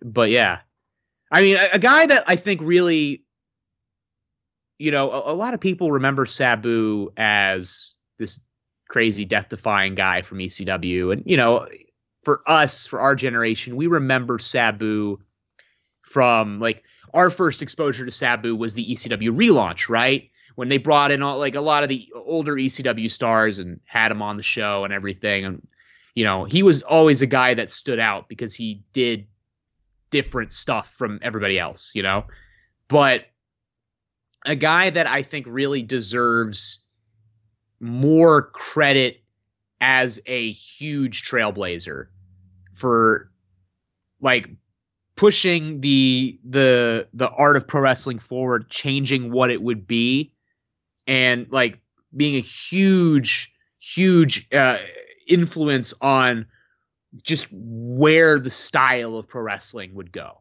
A guy who was many years ahead of his time. And honestly, still to this day, might be ahead of his time. Like ahead of where we are now. Yeah. So. No, like, Sabu is more than just, like, any guy. You could go back and watch any death match. And I think you watch death matches today or GCW stuff today and not find guys as good as a worker, full stop. Not just the guy that's going to do death-defying stunts, but a worker half as good as Sabu. Yeah. The guy was just a can't miss type of star in his time. Like, you just, you had to tune in to see Sabu. There was nobody else like him. Next up, speaking of guys where there's nobody like him, never been another guy like Cactus Jack in the history of the world. Let me fucking tell you. Cactus Jack is taking on Shane Douglas. We've had like one or two Shane Douglas appearances already on this show. Now we actually get to see him wrestle. And we get what actually is, I thought, a pretty fun one. So Cactus Jack is actually pretty much wrestling as a heel. He is a few weeks away from going to the WWF. And he had sort of taken on, it's sort of a funny juxtaposition of what we, know about Mick Foley and, how Mick Foley made his career and what the Cactus Jack character was like for so long. Had kind of taken on this, like, started to get heat as a heel with this sort of like anti-hardcore gimmick in ECW. And he comes out sort of dressed a little like a more clean version of like the Mankind costume. He's wearing like a shirt and tie and all that shit. The tie and all that really comes off like immediately. Like Shane Douglas rips that all off right as the match starts. They go to the floor and Cactus Jack, he uses weapons, even though he's kind of been an anti-hardcore type of guy. He's using weapons here. Hits him with a crutch, blah, blah, blah. Then Shane Douglas turns him around. He crotches him, dives off the top rope with a Macho Man Randy Savage style double axe handle to the floor. A lot of ball sack based offense here. Shane Douglas really trying to destroy Mick Foley's penis. He suplexes him into the first row. Then huge spot for Shane Douglas. Never a high flyer really, but he does a massive dive off the top rope over the guardrail into the crowd on Mick Foley. Puts Mick Foley's leg in a chair back in the ring, hits it with a Vader bomb. Then Cactus Jack turns it around, hits him with a chair. Does a lot of work. They're talking about how Shane Douglas had recently injured his larynx, and we see a lot of offense here from Cactus Jack, like going after the throat. He slingshots him into the bottom rope. He's like elbowing him in the throat. He puts Shane Douglas underneath a table on the outside, and then does kind of like a rolling senton, like somersault senton type thing onto the table.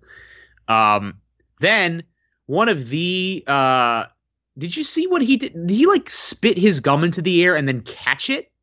I missed it in his mouth. He did something like that, and it was crazy. Because it very much looked like that's what he did. Was like he spit his gum into the air and then caught it in his mouth, like spit it like way up into the air, which is an incredible feat of coordination from Mick Foley, if that is what happened. Again, more chair spots. He drop toe holds Shane into a chair, stuffs him with a pile driver, but Shane kicks out. Just really beats the dog shit out of Shane Douglas for a little while. But then the finish of the match comes. The referee, Brian Hildebrand, slips a foreign object to Shane Douglas, which turns out to be a pair of handcuffs. Shane Douglas blasts Cactus Jack with the handcuffs. He handcuffs Cactus Jack's hands behind his back and then just kills him with a long series of chair shots. He gets on the mic. He's trying to make Mick say, I quit. He won't do it. Eventually, Cactus Jack starts calling out for Mikey Whipwreck, who had kind of been his bitch for a while, and then Mick Foley had turned on him. But he's calling out for Mikey Whipwreck to save him.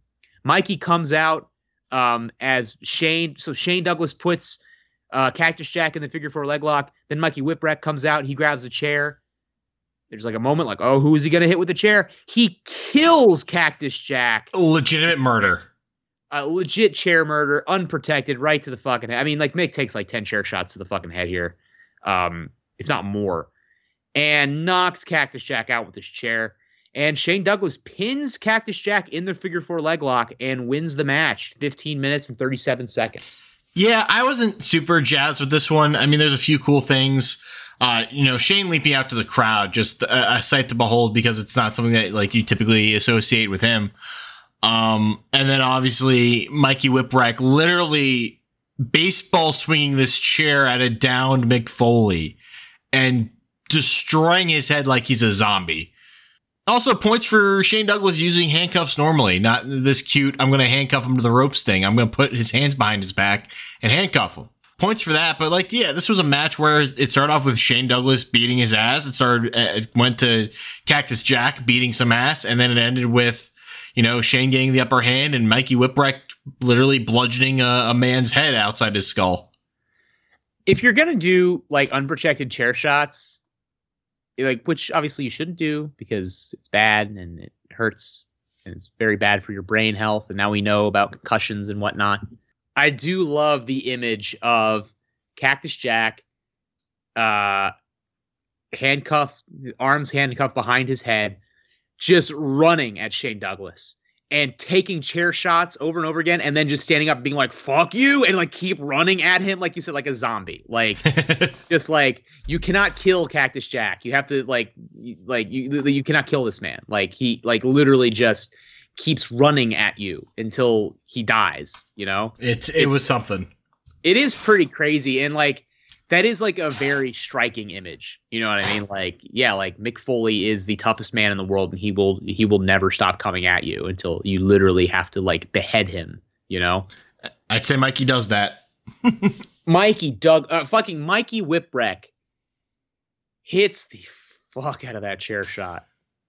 I mean, oh my God, that one really like made me recoil in horror.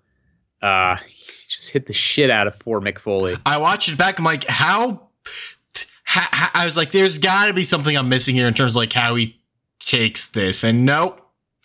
Just a pure chair shot. It is really a wonder that I'm sure, Mick Foley, I know Mick Foley physically has suffered a lot of the repercussions, the style that he wrestled. But honestly, like, he's 57 years old.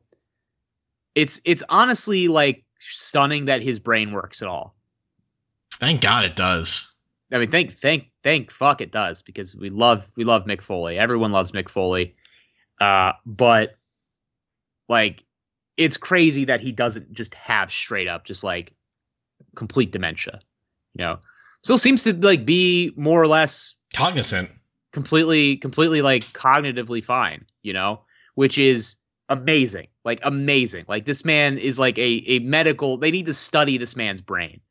Like, really like need to study his brain like now.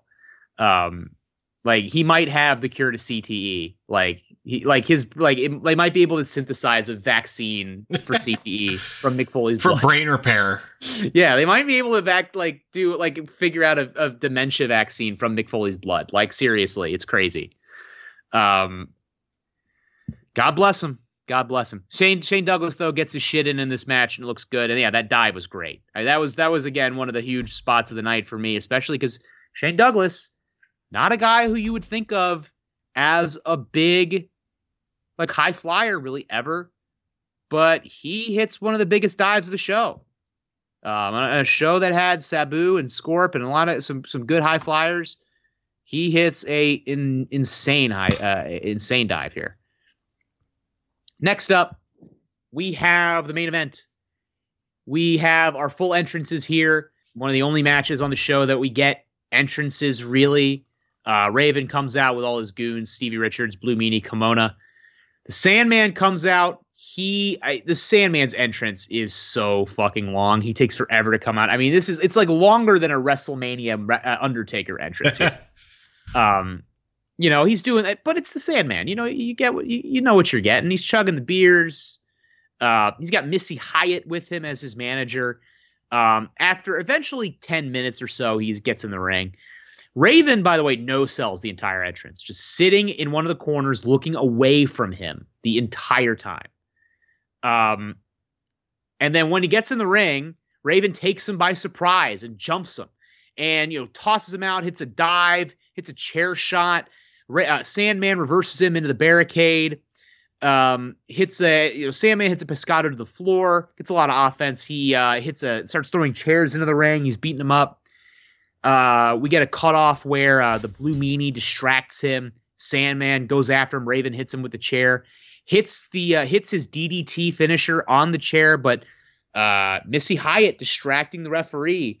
The very rare babyface manager distracting the referee spot, which honestly I do like as a counter to heels doing it. I always say a babyface doing heel shit to a heel doesn't count as heel shit. It's fair game. It's fair game if you do it to a heel because they're evil and they do not deserve to feel the warmth of God upon them. Sandman hits a DDT on the chair. We then get a cat fight between Missy Hyatt and Kimona. Well, Joey Styles screeching and hollering while they're fighting. Sandman is like distracted by the two women fighting. He's standing there watching all this.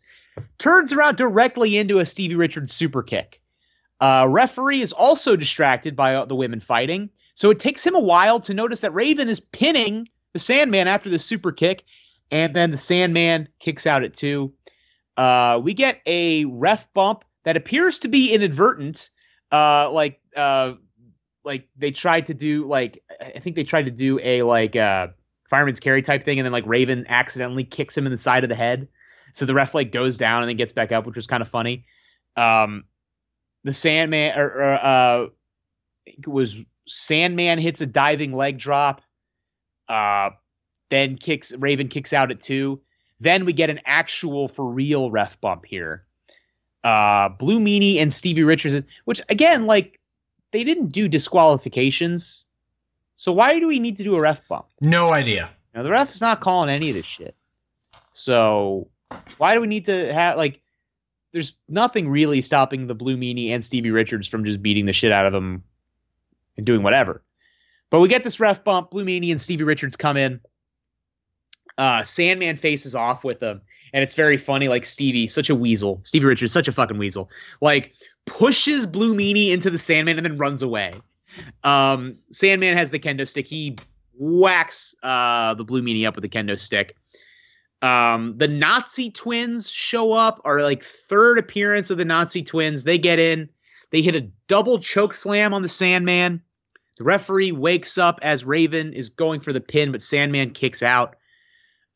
Raven sets up a chair, fucks up a brainbuster. I mean, just totally, completely botches this move. Never even comes close to hitting it.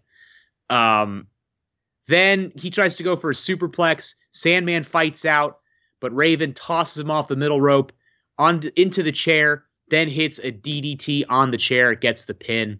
Raven retains the ECW title, 8 minutes and 21 seconds. Fans are chanting bullshit. And then the ending is a little bit of a little question mark here. Blue Meanie starts pouring beer on the Sandman, mocking him. Sandman gets up, chugs a beer. It's sort of like a Popeye spinach type thing. The Sandman chugging this beer. He wakes up and he whacks. He gets up with the kendo stick. He kills all the goons with the kendo stick. He gets the mic. Maybe you're expecting the Sandman to cut a promo here. No, he just yells the word "mommy" over and over again, 5 times. Apparently, mommy is referring to Missy Hyatt, who he called mommy. But he's just screeching "mommy" like a 5-year-old. Not in a Dominic Mysterio way, just in a 5-year-old type of way. And then Missy Hyatt gets in the ring, gives him a beer, gives him a cigarette, and then they smolderingly stare at each other in the ring as the show ends. Very, very odd ending here to this one that was kind of off-putting a little bit. Yeah, all the goodwill that was given by Too Cold Scorp and Sabu gets used up here because I'm not a fan of the ECW title.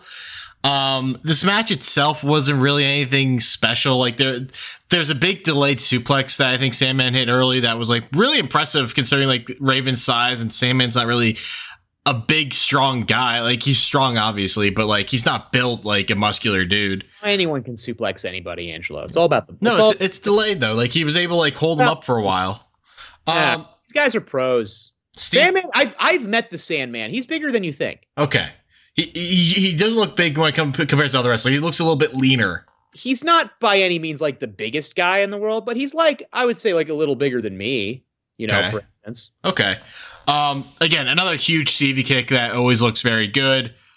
The ref bumps too. Like, is there anything more useless than an ECW official? Yeah, I ECW feels like you should call your own fouls, like call your own foul blacktop games. Like, you don't really need a ref.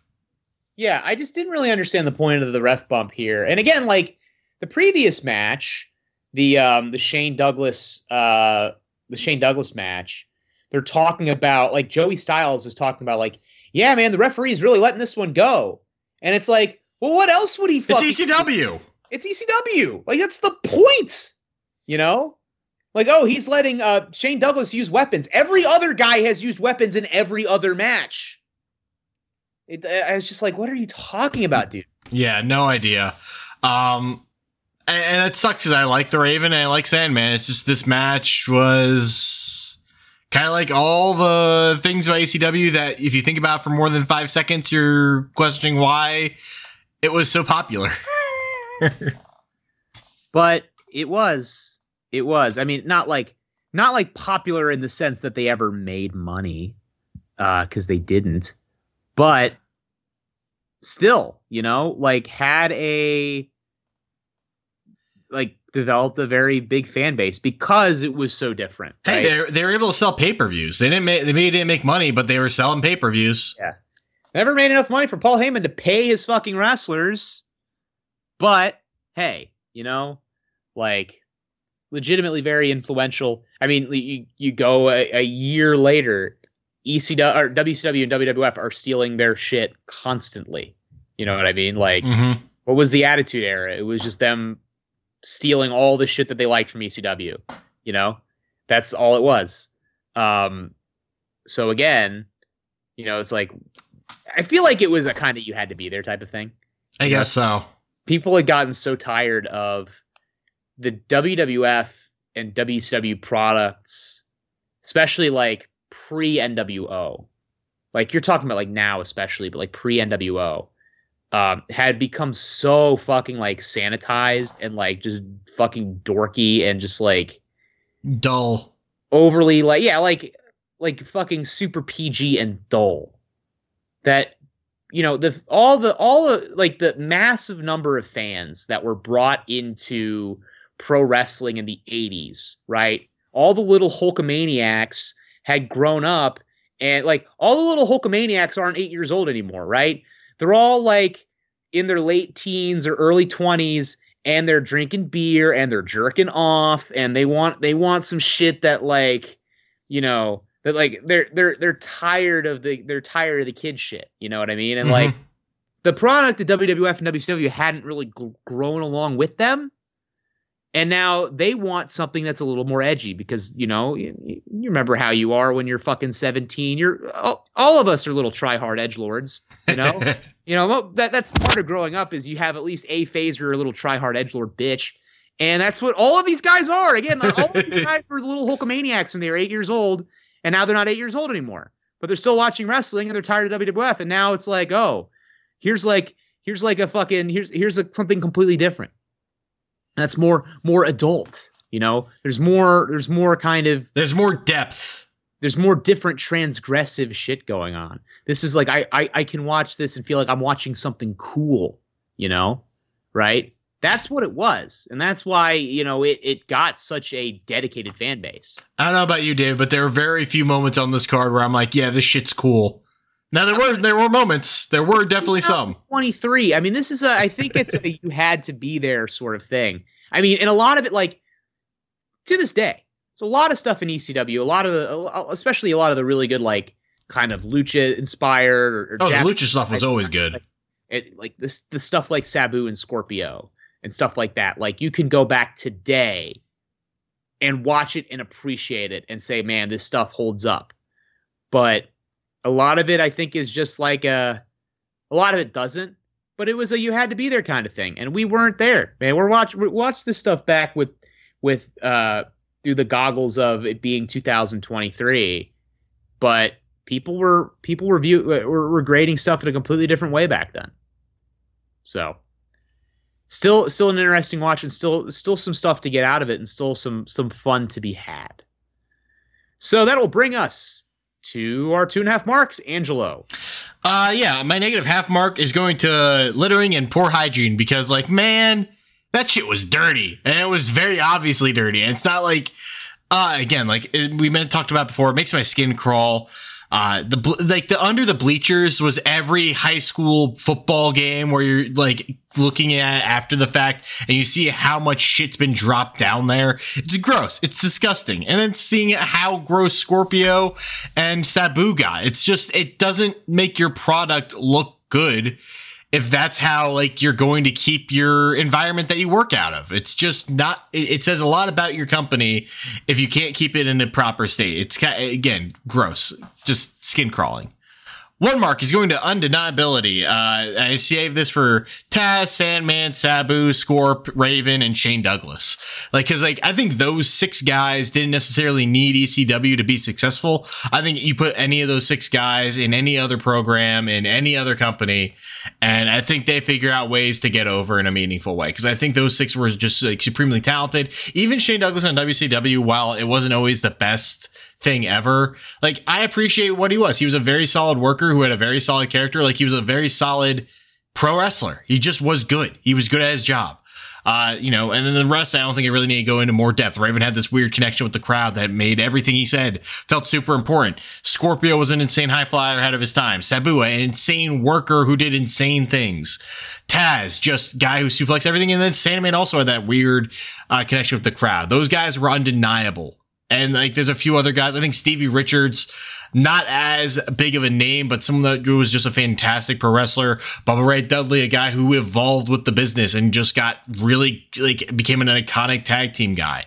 Those guys were super undeniable. On the flip side, my negative 2 marks, it's going to ECW undercard. I know a lot of people, like, the Pitbulls are one that people wax poetically about. They were big juice dudes who wore leather singlets. I didn't really see the allure there. The Bad Crew, Spiros Greco, a bunch of jabronis here. Headhunters surprised me, but, like, there wasn't anything really with the undercard that really grabbed my attention. There's nothing that I thought was like, yeah, this guy was really slept on back in the day. I'm just like, okay, cool. They threw together these matches and there's not a lot to grab onto. And while some of the work was okay, just the sheer randomness of it all, I'm just like, I can't really follow it. I don't really care. So negative 2 marks for the ECW undercard, because it didn't felt like those were ever anything. You could tell Paul Heyman didn't want to pay for it. Let me put it that way. Yeah. You can tell that none of these guys were getting paid. Yeah. I'm going to give my half mark to a very specific moment that happens in, I believe it was the main event. Or was it the Cactus Jack match? Let me find it in my notes here. Nope, it was during the main event. So it's like right at the beginning of the match. A guy in the front row holds up a sign that says WCW, where the big suits harass women, which is already like a pretty insane but I see it, I'm like, okay, that's there's a story there. I don't fucking know. That's kind of wild to bring that to a show when you're on hard cam. But it's like, okay, the guy has that sign, and Joey Styles is just an inveterate fucking, like, every single time he has the opportunity to take a shot at WCW or WWF, He takes that shit every time. And he's like, oh, he starts reading it. He's like, oh, somebody brought a sign about WCW. I'm sure he's talking shit about it. I'm going to read off this sign. And he starts reading it. And then he's like, oh, wait, no, I can't say that. That's a lawsuit. He's like, oh, boy, let me read this sign talking shit about WCW. And then he's like, oh, wait. And then you can read, you can see midway through, he realizes oh, this might be legally actionable if I read this. Okay, I'm going to not. I can't. Sorry, guys. I can't say that. I was losing my shit listening to that. I thought that was so fucking funny. Yeah. So half mark to that specific thing that happened right there. I'm going to give a 1 mark to when you can look at a guy and tell immediately that they're a jobber. You can't tell me that if you watch this show that you look at the dirt bike kid and you're like, yeah, this guy has a chance of winning this match. You look at the dirt bike kid in that getup, facing the guys that he was facing that are 3 times his size. It's I don't know who any of these people are, but I know who's not winning. This guy, the dirt bike kid, is absolutely fucked, and boy was he amazing. And yeah, I'm gonna give my full I'm surprised to be giving 2 full marks, positive marks to everything here, but I'm gonna give my 2 full marks to any gimmick where a guy who is not Italian is pretending to be Italian. Because that was always my favorite part of the FBI faction was at least half the people in the FBI at any given time were not actually Italian, but they were obviously JT Smith wasn't actually Italian, but Tracy Smothers was in the FBI as well. He was very much not Italian. They had a German guy in it at one point, if I remember correctly. They always had random, I think they've had other guys in it before that were just very blatantly not Italian. And I think at one point Mabel was in the fucking FBI at one point, made 1 or 2 appearances where they're yeah, Mabel's Italian, like Viscera Mabel. But I always think that's funny as shit because it's JT Smith, who is obviously not Italian, comes out and he's doing the fucking hand gestures, hey man, hey, someone hands him a pizza and he's hey, I love pizza. It's it's just the most fucking, I don't know, reaching for the lowest branch of comedy shit ever, but it just, I don't know, I just find it funny. I always have. Hey, there's always a chance. Hey, there's a chance everyone's Italian. Yeah. Who knows? We're all, we're all a little Italian. Back far enough. We're all a little Italian, folks. So that'll wrap up our coverage of ECW CyberSlam 1996. So I am going to hit the randomizer, last order of business, and see what we're going to be watching next time on the pod. Angelo, as I pull this up, what do you want to see? I begged for ECW and I immediately regretted it 30 minutes into the pay-per-view. I need something that's a little bit coherent. My ADD-addled brain could not handle the ups and downs and focus that was required to watch ECW. Well, then. I think, is this going to be back when they had every WWE pay-per-view was fucking 3.5 hours? Oh, boy. Hope not. I'm going to have to look this up. But we are going way forward in time next time to WWE Extreme Rules 2018. Main evented by 30-minute Iron Man match between Dolph Ziggler and Seth Rollins. One of the only times that you can ever recall the Intercontinental Championship main eventing over the world title. You had AJ Styles and Rusev for the WWE title, followed by, in the main event spot, Dolph Ziggler, Seth Rollins, 30-minute Iron Man match. Got, this is a 10-match card. What the hell are we doing? 10 match? Yeah, dude, I'm telling you, this shit's going to be long as fuck. I'm actually going to look it up right now and see how long it's 1,000% going to be it's going to be 3.5 hours. Just let that shit get away from him. Or we have to split up a freaking Extreme Rules pay-per-view because we talk about it for 4 hours. Cough it out. It'll be fine. Let me see. 2018, 3.5 hours. Dear God, why did they think this was a good idea? Why is Finn Balor and Baron Corbin a singles match on this card? I don't remember. I don't remember any of this shit, honestly. Okay, one of them is Shinsuke versus Jeff Hardy 6-second match. Oh, this is the James Ellsworth above the ring in a shark cage. Shit, I remember that. Okay. Lashley Roman in a singles match. At least that feels like a pay-per-view match. Yeah, God. Okay. Well, that's what we're gonna be watching next time. Not a time in WWE that I remember very fondly. This is when Seth and Dolph are just going back and forth the entire time during the summer, where there was no world title because Brock was on vacation. Yep, it is a Brock Universal Champion vacation time. So we get a pay-per-view main evented by the Intercontinental title. Very interesting. So that will wrap up our coverage of this episode of 2.5 Marks. So for my good friend Angelo and Glisa, my name is David Statman. Thanks everybody for listening.